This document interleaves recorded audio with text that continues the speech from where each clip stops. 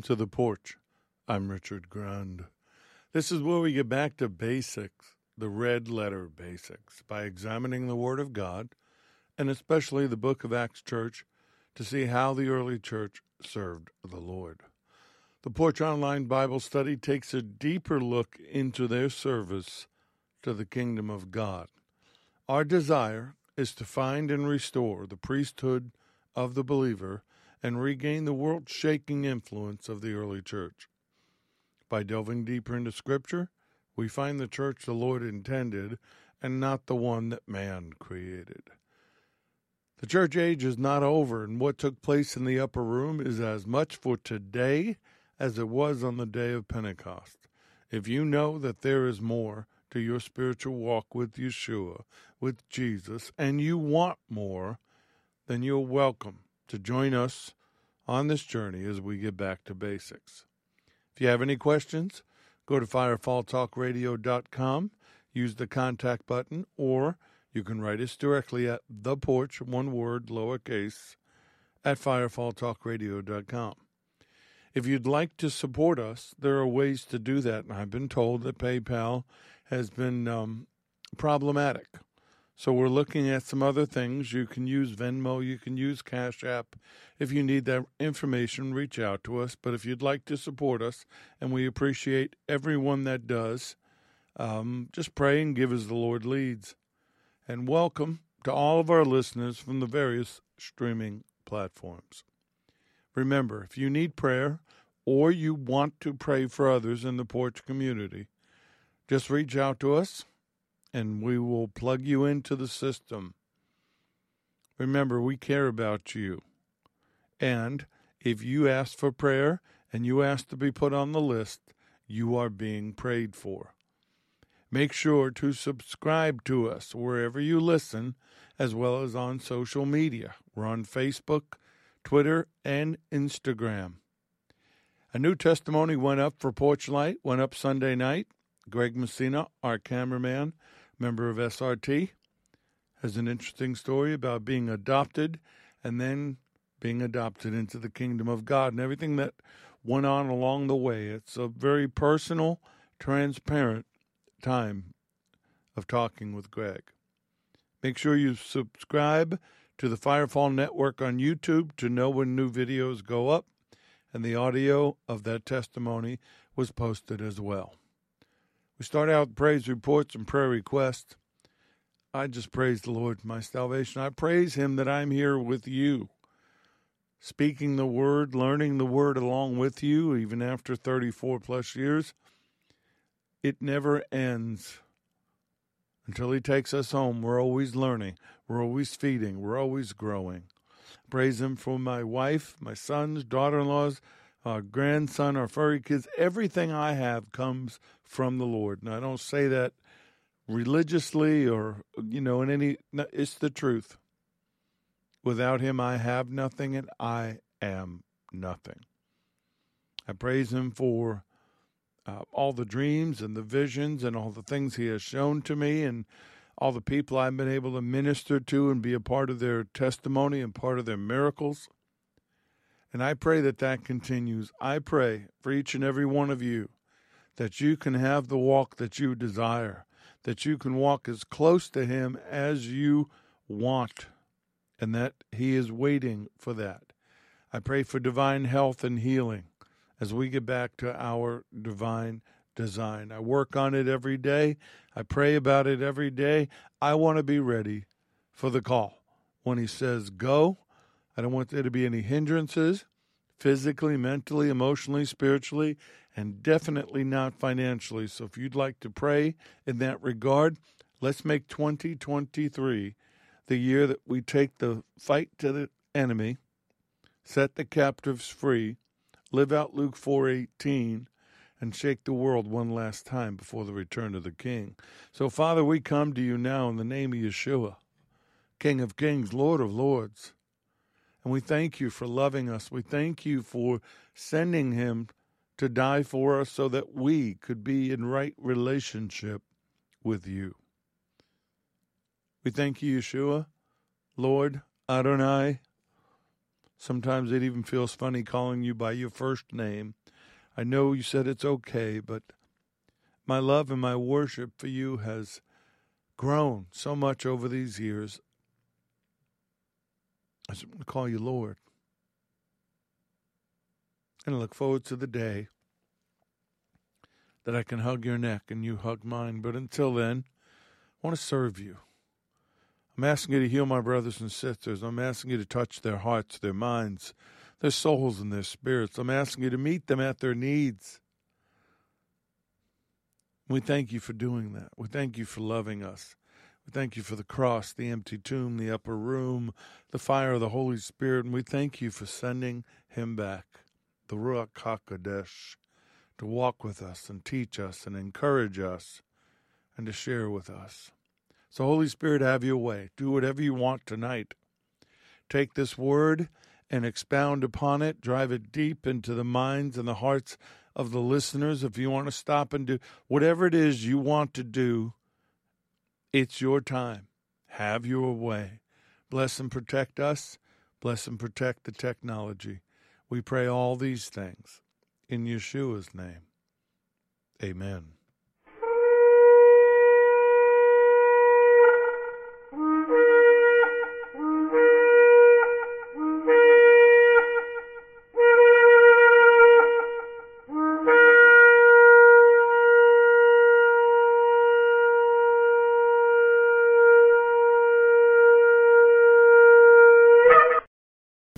These lessons are proprietary information except where noted the information comes from outside sources. Combination of that information, the matter presented is exclusive, cannot be repeated or used without permission.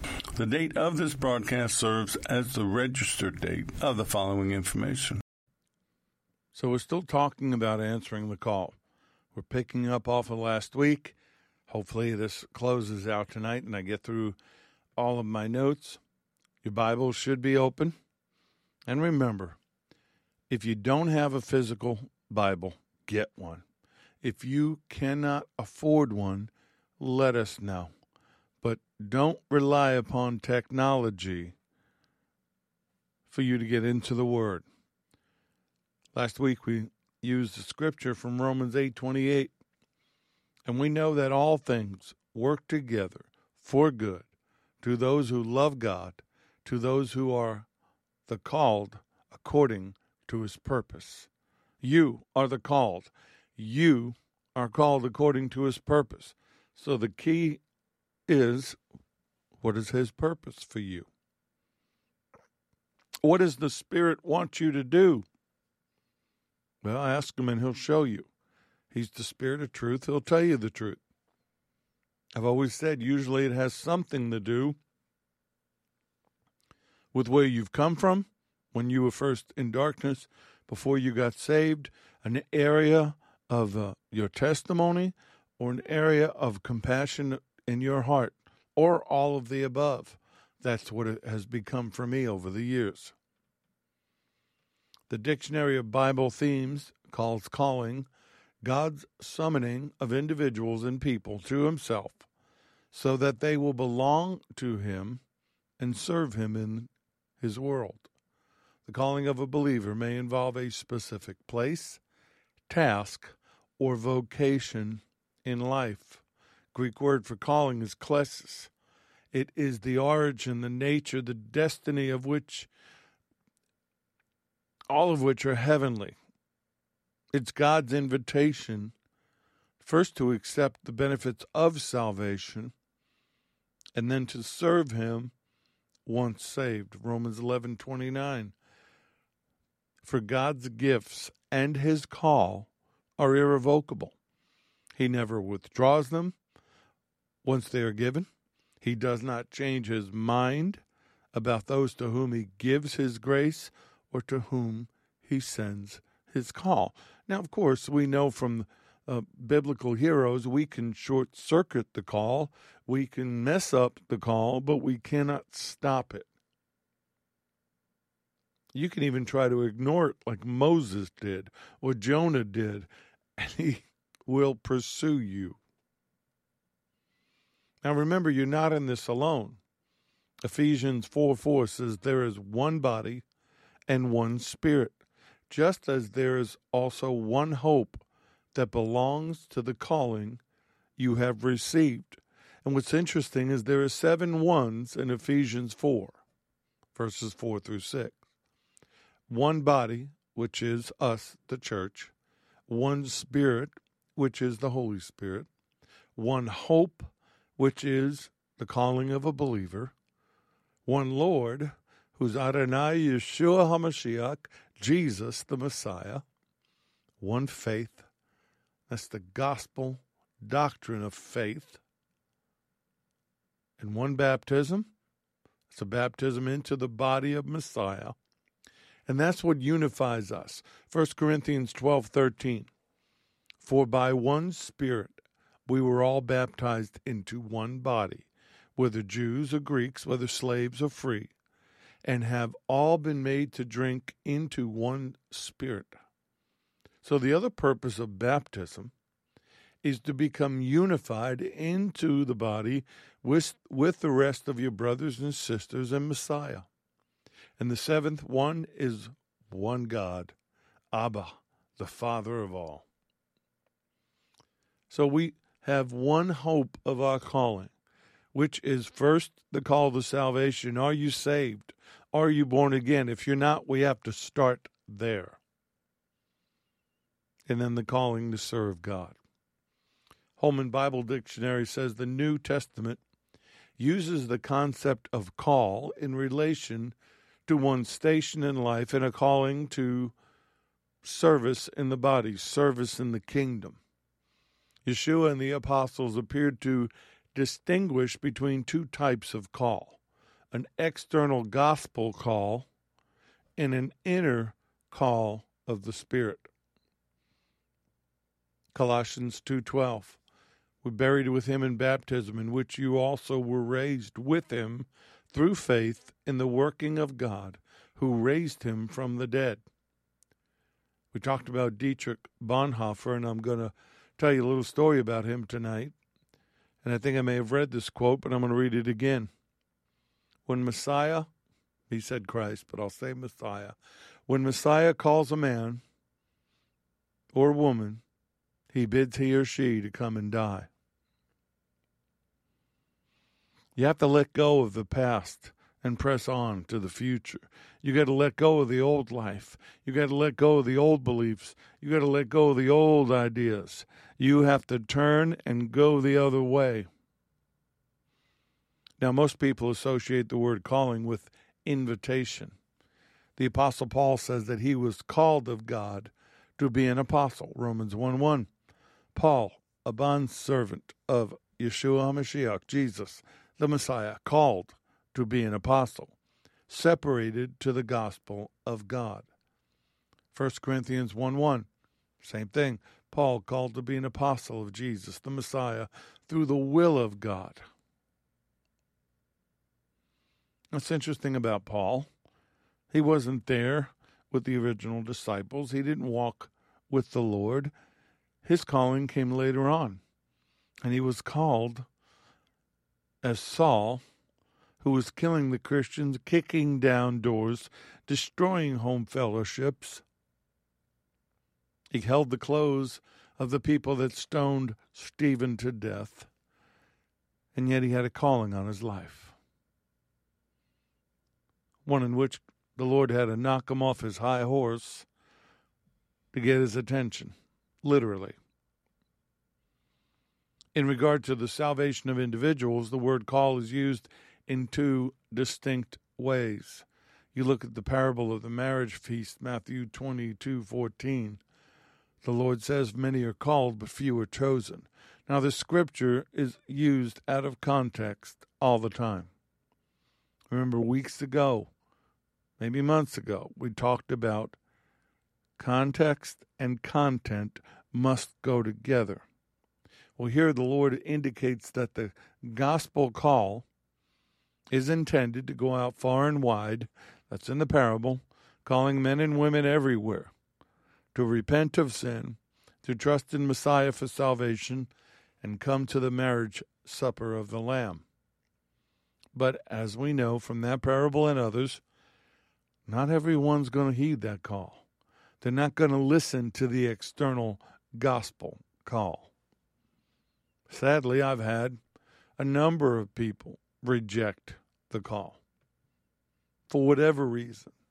They think everybody's going to heaven, or maybe they were sprinkled or dunked or slapped as a child or a baby, whatever it is. You must be born again. You must, from your mouth, confess, believe in your heart that Yeshua is Lord, that he died for your sins, and accept him and make him Lord of your life. Now, the Bible attributes the conversion of a sinner, the actual conversion itself, we all know the feeling, to the internal call that's affected by God. I quoted the scripture before, starting with Romans 8:28, but I'm going to put the verses all together. And we know that all things work together for good to those who love God, to those who are the called according to his purpose, for whom he foreknew, he also predestined to be conformed to the image of his Son, that he, capital H, might be the firstborn among many brethren. Moreover, whom he predestined, these he also called. Whom he called, these who he also justified, and whom he justified, these he also glorified. We'll explain that later. Remember that part about being glorified. Now, Paul's saying that this kind of a call is issued to everyone God has predestined to salvation. This isn't predestination. What this is, he knows who's going to accept the invitation, and yet he invites everybody anyway. We see in Joel 2:32, it shall come to pass that whoever calls on the name of the Lord shall be saved. For in Mount Zion and in Jerusalem, there shall be deliverance, as the Lord has said among the remnant whom the Lord calls. Peter quotes that section on the day of Pentecost in Acts chapter 2, verse 39, and he tells the people listening, for the promise is to you and your children, and to all who are afar off, as many as the Lord our God will call. So the first call you have to answer is salvation. The second call you answer is the service in the kingdom. Yeshua spoke of the same thing under the concept of God's drawing power. John 6:44. No one is able to come to me unless the Father who sent me attracts and draws him and gives him the desire to come to me. Then I will raise him up from the dead at the last day. That's good stuff. If you answer the call, it's a good call to answer because you get raised up at the last day. This call is about his loving and eternal purpose of the Father, with the goal of people responding to his grace. But in the context of a call to service, you don't have to answer it. You really don't. You can choose not to. But what if Philip didn't answer the call to go to the Ethiopian eunuch? See, that's the thing you have to think about. You can always say no. But what is the ripple effect of saying no? Now an angel of the Lord spoke to Philip and said, saying, arise and go towards the south along the road, which goes down from Jerusalem to Gaza. This is desert. So he, being Philip, arose and went. And behold, a man of Ethiopia, a eunuch of great authority under Candace, the queen of the Ethiopians, who had charge of all her treasury and had come to Jerusalem to worship, was returning. And sitting in his chariot, he was reading Isaiah the prophet. Then the Spirit said to Philip, go near and overtake this chariot.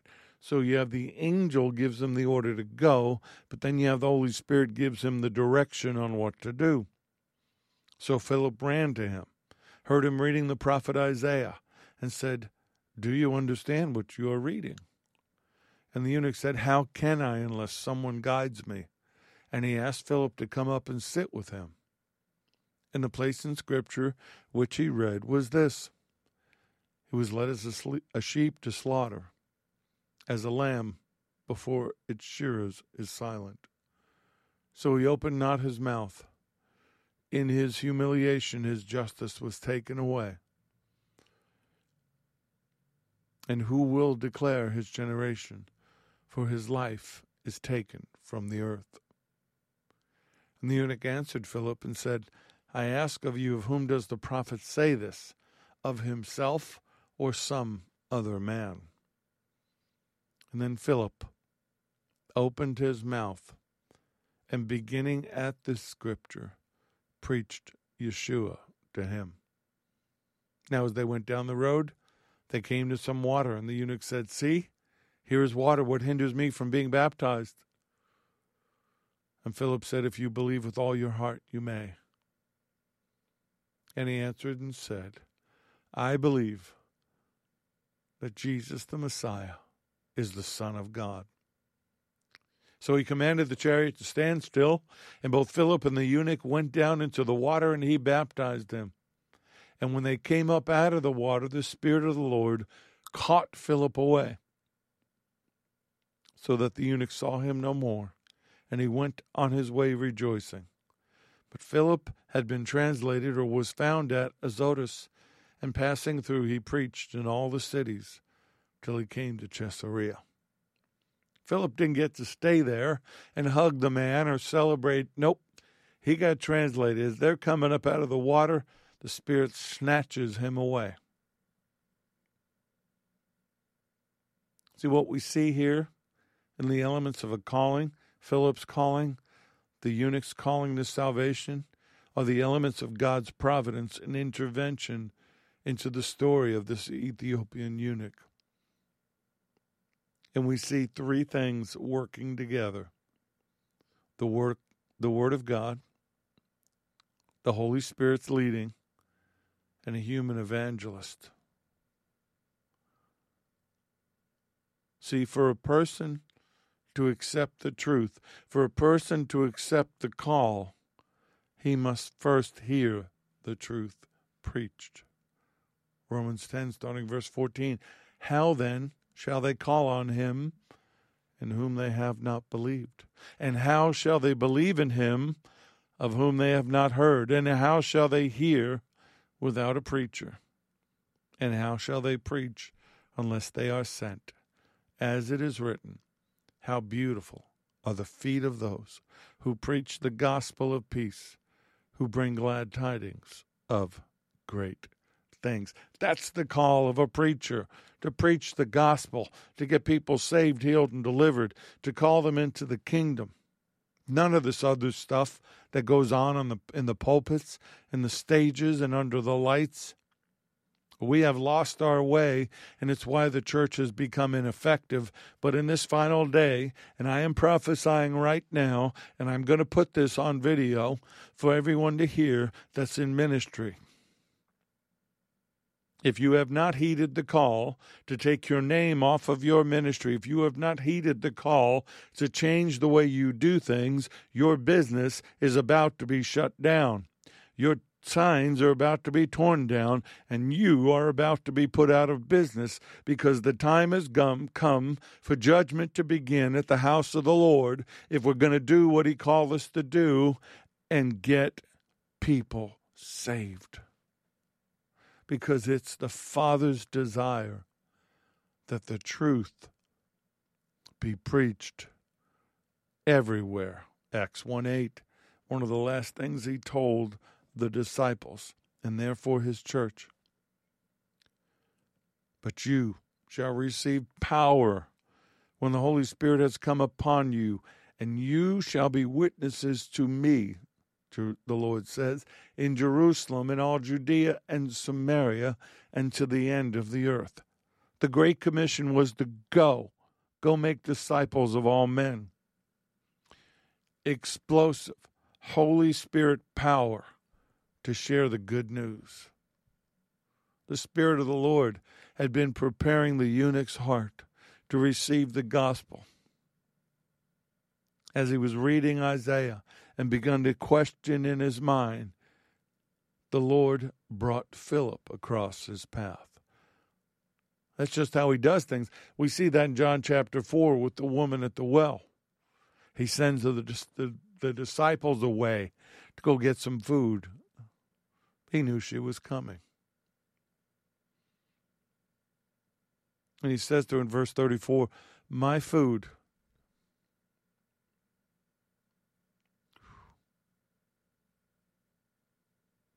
Praise you, Lord.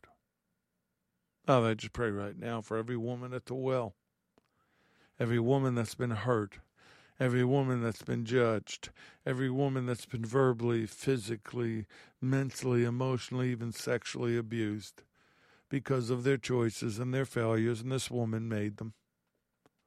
But when she found you, Lord, you met her at her need. You met her carrying her burden, and you loved her and you set her free.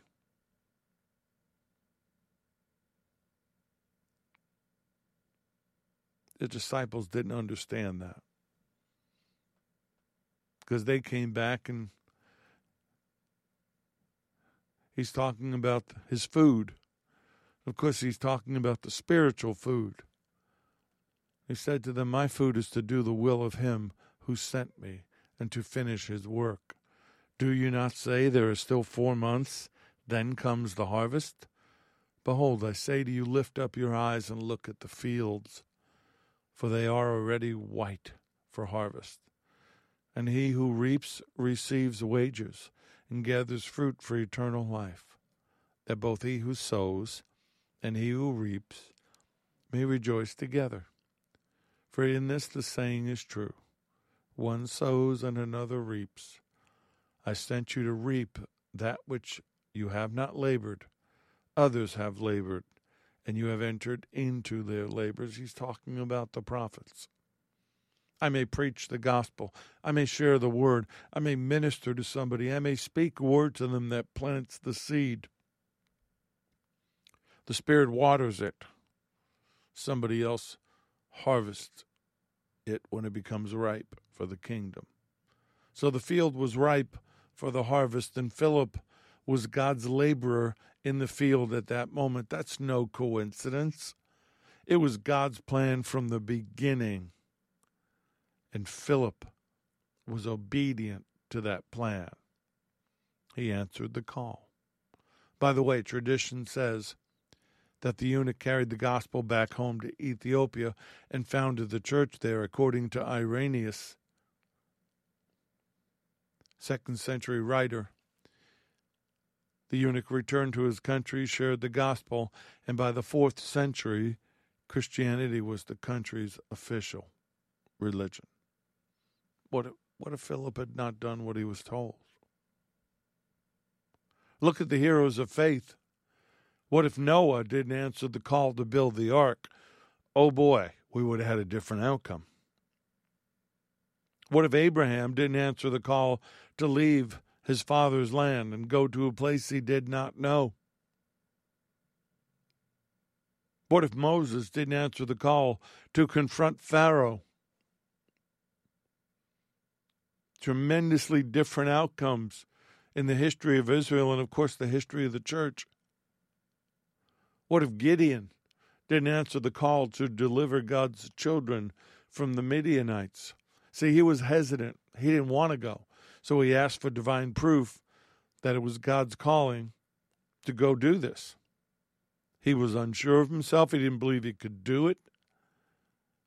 By the way, God doesn't call the prepared. He prepares those he calls.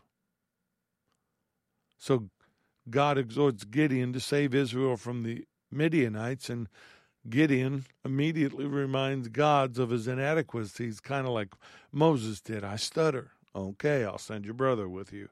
But in this case, Gideon says, I'm nobody. So I need a sign that this is you. So Gideon prepares an offering, and the angel of the Lord, who has brought this message to him, touches it with the end of his staff. Fire comes out of the rock and consumes the offering. This is in Judges 6. And at that moment, the angel disappeared. He didn't need to be there anymore. The sign was delivered. The calling was delivered. So Gideon destroys the altars of Baal and Asherah and builds one for the Lord out of the wood from those idols. Folks, we need to start tearing the idols down. We need to start tearing the altars down spiritually, mentally, emotionally, physically. And see, Gideon did all he was asked to do. And when the end came and they wanted him to rule over them, he didn't want to be elevated to rule over Israel. Judges 8, starting verse 23, Gideon says, I will not rule over you, nor shall my son rule over you. The Lord shall rule over you. If he had stopped right there, it would have been all good. But Gideon is still a man, and he makes a mistake. Gideon said to them, I would like to make a request of you that each of you would give me the earrings from his plunder. For they had the golden earrings because of the Ishmaelites. And so they will gladly give them to you. And they spread out a garment, and each man threw into it the earring from his plunder. And now the weight of the gold earrings that he had requested was 1,700 shekels of gold. Besides the crescent ornaments, the pendants, the purple robes from the kings of Midian, and the chains that were around the camel's neck. So Gideon takes the gold, makes it into an ephod, and he sets it up in his city. And then once it got there, Israel played the harlot with it and became a snare to Gideon and his house. Remember what I said? Callings can be compromised, even short-circuited. So it was, as Gideon was dead, Judges 8:33, the children of Israel again played the harlot with the Baals and made Baal-berith their god. Thus the children of Israel did not remember the Lord their God, who had delivered them from the hands of all their enemies on every side, nor did they show kindness to the house of Gideon in accordance with the good he had done for Israel. Don't be surprised if you are mistreated for the calling, for the sake of God. Don't expect people to like you. Your reward is in heaven. We see in Isaiah 45, verse 3, that the Lord called Cyrus by name. He was handpicked to fulfill a specific role in the salvation of God's people. Isaiah 45, verses 1 through 7. What I'm showing you here is examples of people that were called from saints to sinners. Cyrus is not one of us. Thus says the Lord to his anointed, to Cyrus, whose right hand I have held, to subdue nations before him, and loose the armor of kings, to open before him the double doors, so that the gates will not be shut. I will go before you and make the crooked places straight. I will break into pieces the gates of bronze and cut the bars of iron. I will give you the treasures of darkness and hidden riches of secret places, that you may know that I, the Lord, who call you by your name, am the God of Israel. For Jacob, for my servant's sake, and Israel my elect, I have even called you by your name, and I have named you, though you have not known me. I am the Lord, and there is no other. There's no God beside me. I will gird you through you, though you have not known me, that they may know from the rising of the sun to its setting that there's none besides me. I am the Lord, and there is no other. I form the light and create the darkness. I make peace and create calamity. I, the Lord, do all these things. Cyrus did not know the Lord God, yet he called him and used him. The assignment The calling is what is important, not the person. We need to stop elevating people simply because God has called them and used them. Let me say that again. Cyrus did not know the Lord, yet he was used. It's the assignment, it's the calling that is important. Some callings, of course, costly. Cost the Lord his life. And what if Yeshua didn't answer the call to do his Father's will?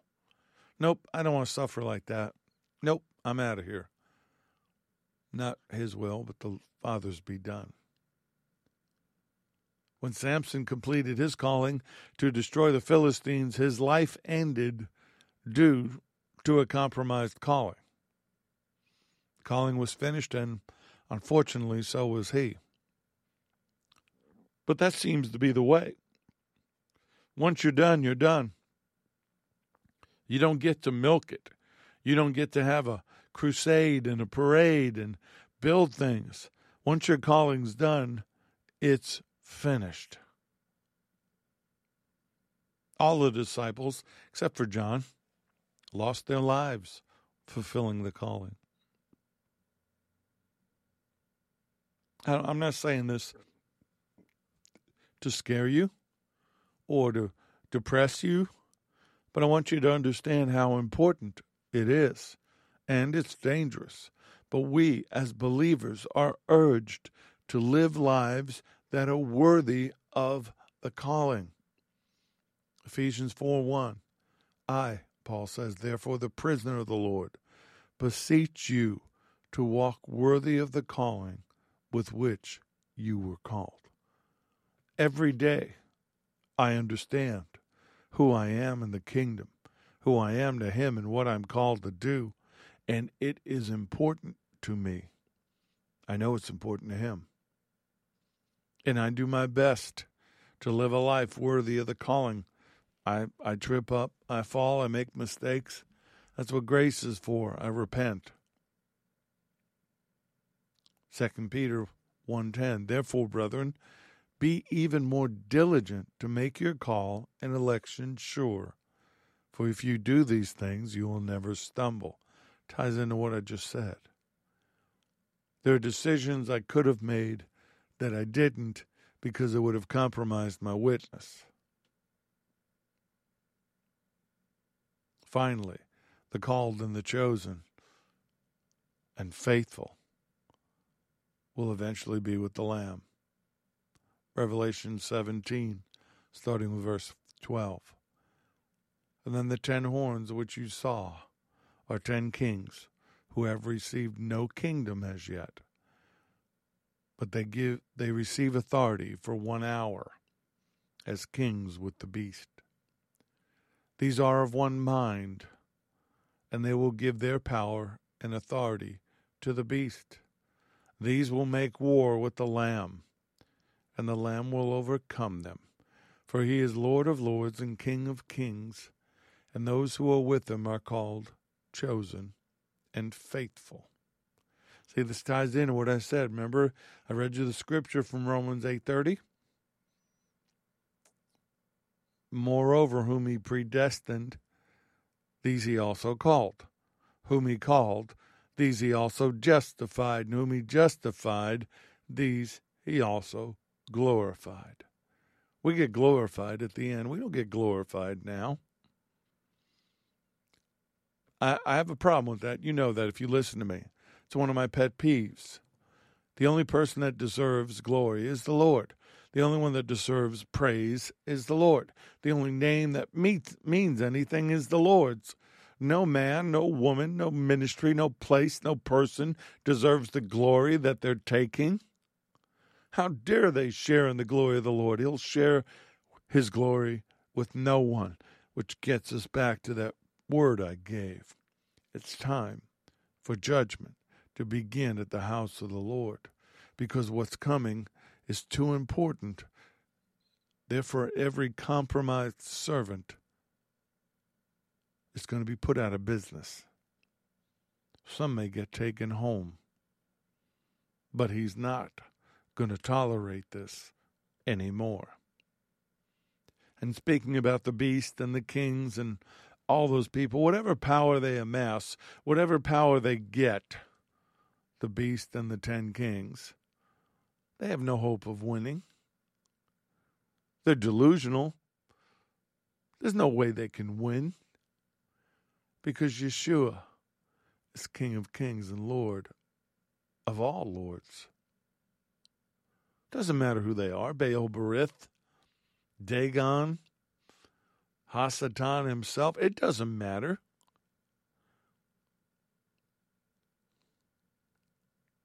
See, one day, what Paul talks about in Revelation 19, what Paul talks about here, not only will we see it, they will see it.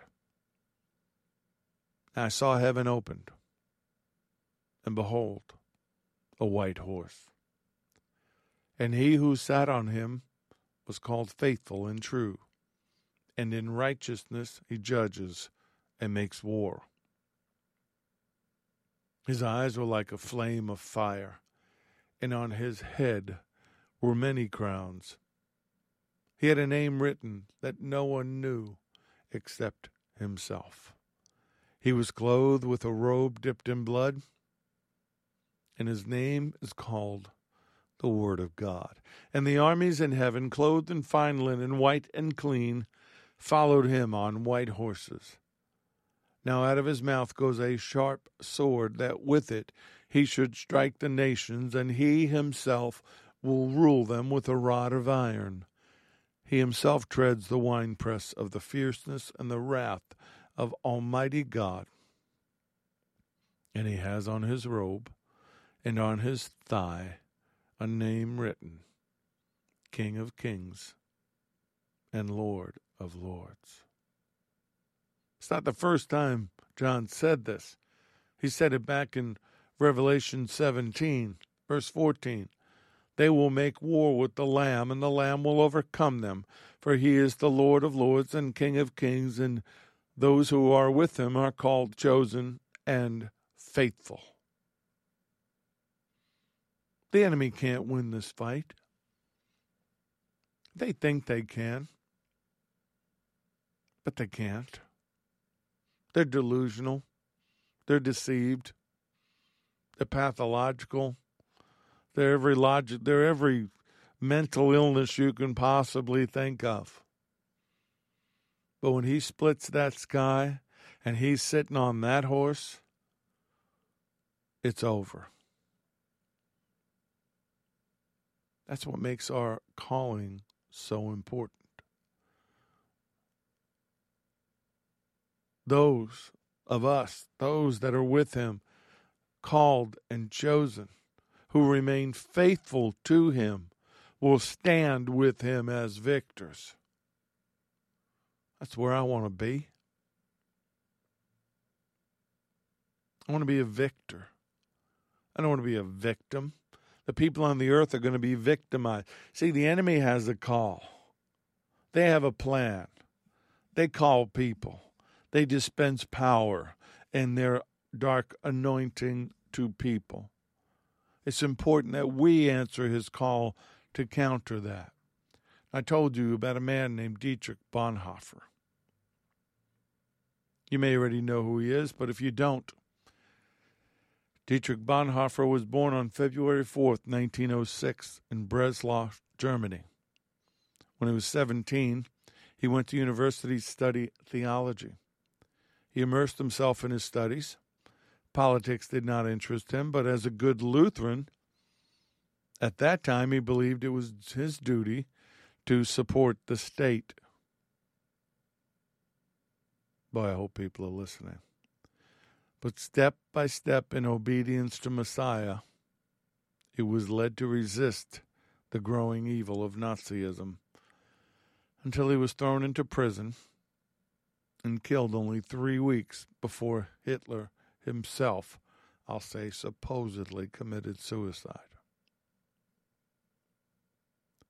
See, January of 1933, Hitler became Chancellor of Germany. And that spring, the first anti-Jewish laws were announced. Anti-Semitism was written into law. And so Bonhoeffer was preaching to a group of Lutheran pastors at a church, and he said that they must oppose the state when it made wrong judgments.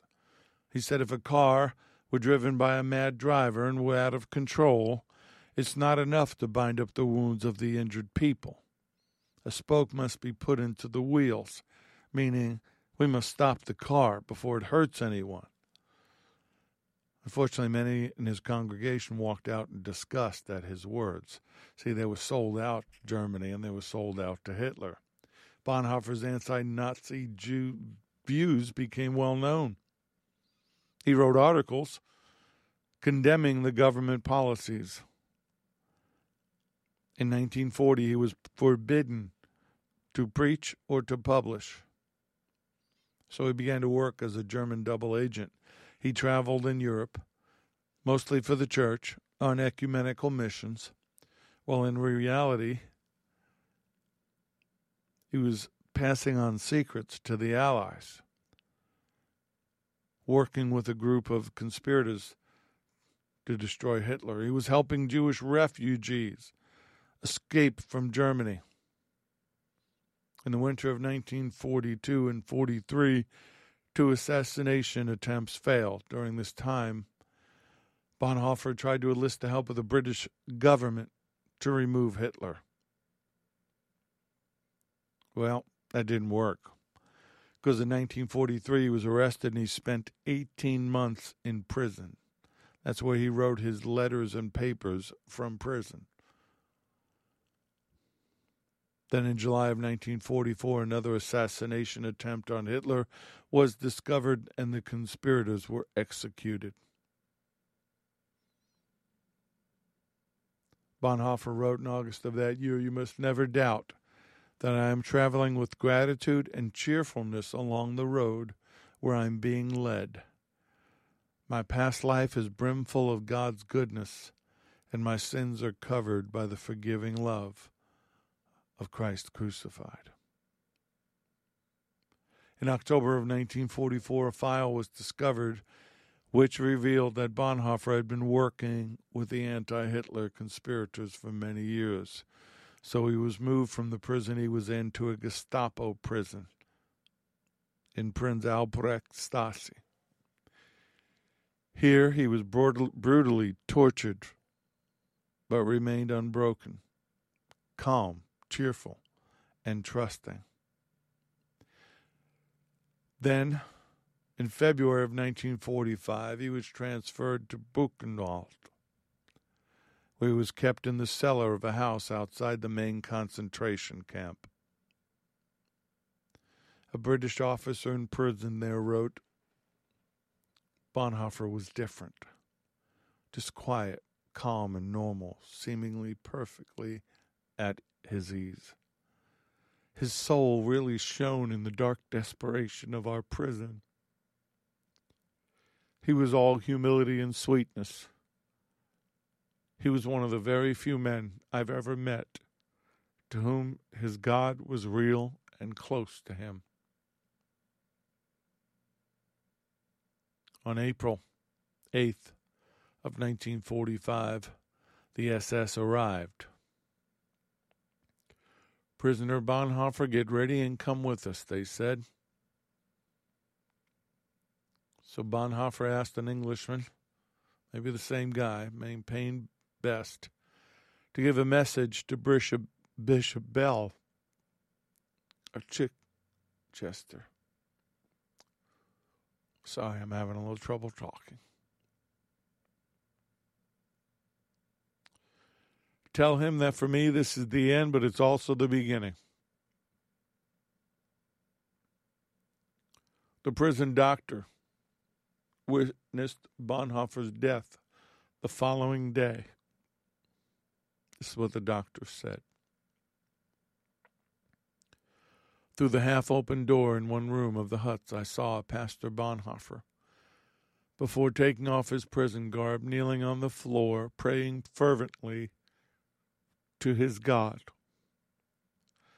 I was most deeply moved by the way this lovable man prayed, so devout and so certain that God heard his prayer.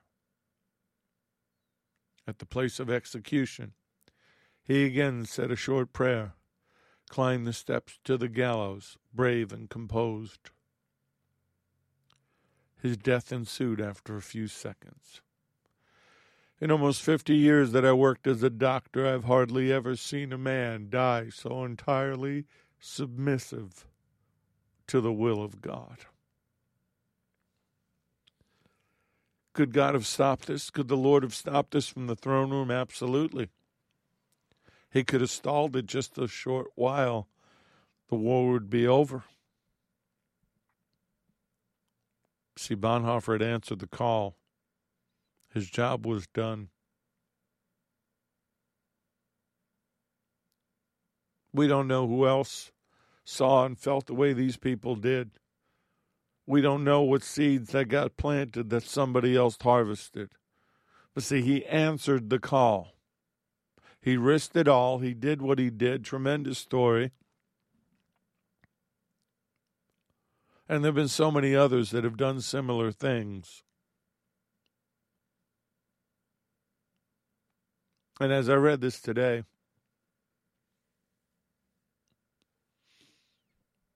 I began to think,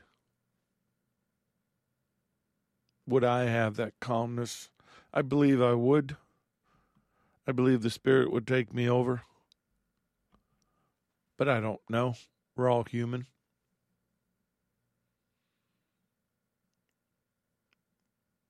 Let's live entirely submissive to the will of God.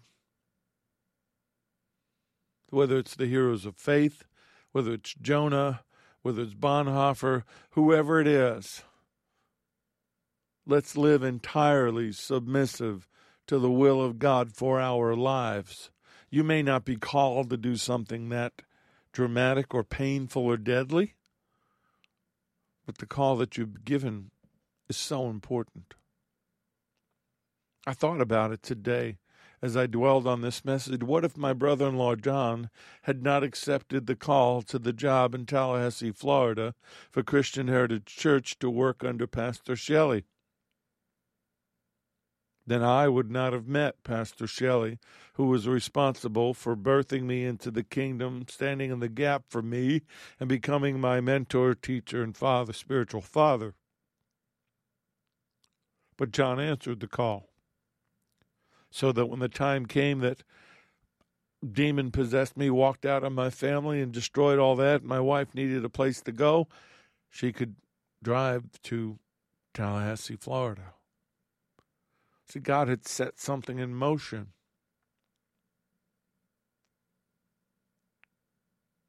Because he is Lord of lords and King of kings. And those who are with him are called, chosen, and faithful. Called, chosen, and faithful. So I have two questions for you in closing.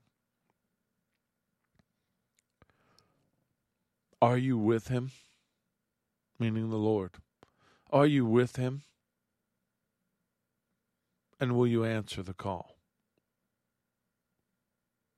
If somehow you're listening to this and you're not saved, that's the first call that you need to answer and make him Lord of your life. But if he is Lord of your life, have you answered the call? Are you doing what he's asked you to do? You know, I sit here, and Larry and I pray almost every day, waiting on the finances, which can only come from the Lord, waiting on the release, but it eats at me because I have a calling, and I want to go do it. I want to destroy the work of the enemy. I want to set the captives free. I want to lay hands on the sick so that they can recover, and the blind can see, the deaf can hear, the lame can walk, and the dead can be raised. I want to go rescue the lamb that has wandered off and has been caught into the lion's mouth. I want to destroy the work of the enemy. Live out Luke 4:18. Build the kingdom. Make straight the highway. and shake this world one last time before the return of the King.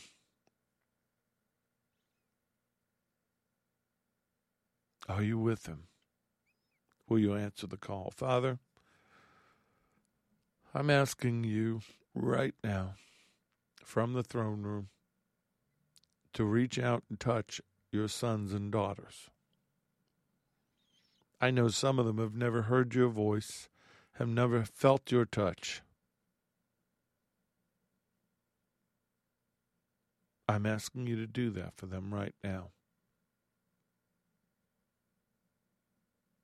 Let them hear their Father's voice.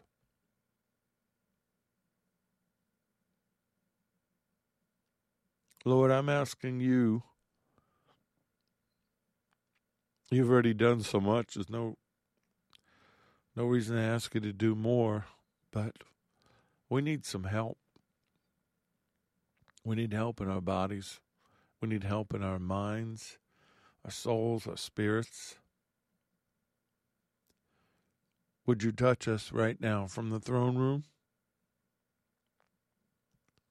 Would you reach out that hand and touch us? Holy Spirit, you're already inside of us. The same Spirit that raised Yeshua from the dead. Would you quicken our mortal body? Would you drive away everything that's not of God that distracts us so that we can take our thoughts captive to Messiah? Our hearts would be healed, the rejection would be gone, that the relationship we so desperately desire to have, you, through your calling, Holy Spirit, can help us to do that. We are called, we are chosen, and we are faithful. And when the end comes, whether we die or whether we fly, we'll be with you. And we will enjoy together the marriage supper of the Lamb. In Yeshua's name, if you agree with me, pray amen. Say amen. And before I pray, before I close this out, and I know some of you are struggling with this teaching. Maybe you've had to listen to it more than once. Don't stress over this. Take it to the Spirit in prayer and ask Him to show you what He wants you to do. One step at a time, one day at a time. He will walk with you. He will teach you. He will remind you, because He will fulfill His calling so that you can fulfill yours. May the Lord bless you and keep you. May the Lord make His face to shine upon you and be gracious to you. May the Lord lift up His countenance upon you and give you peace, give you shalom. I'm Richard Grund. This has been The Porch on Firefall Talk Radio.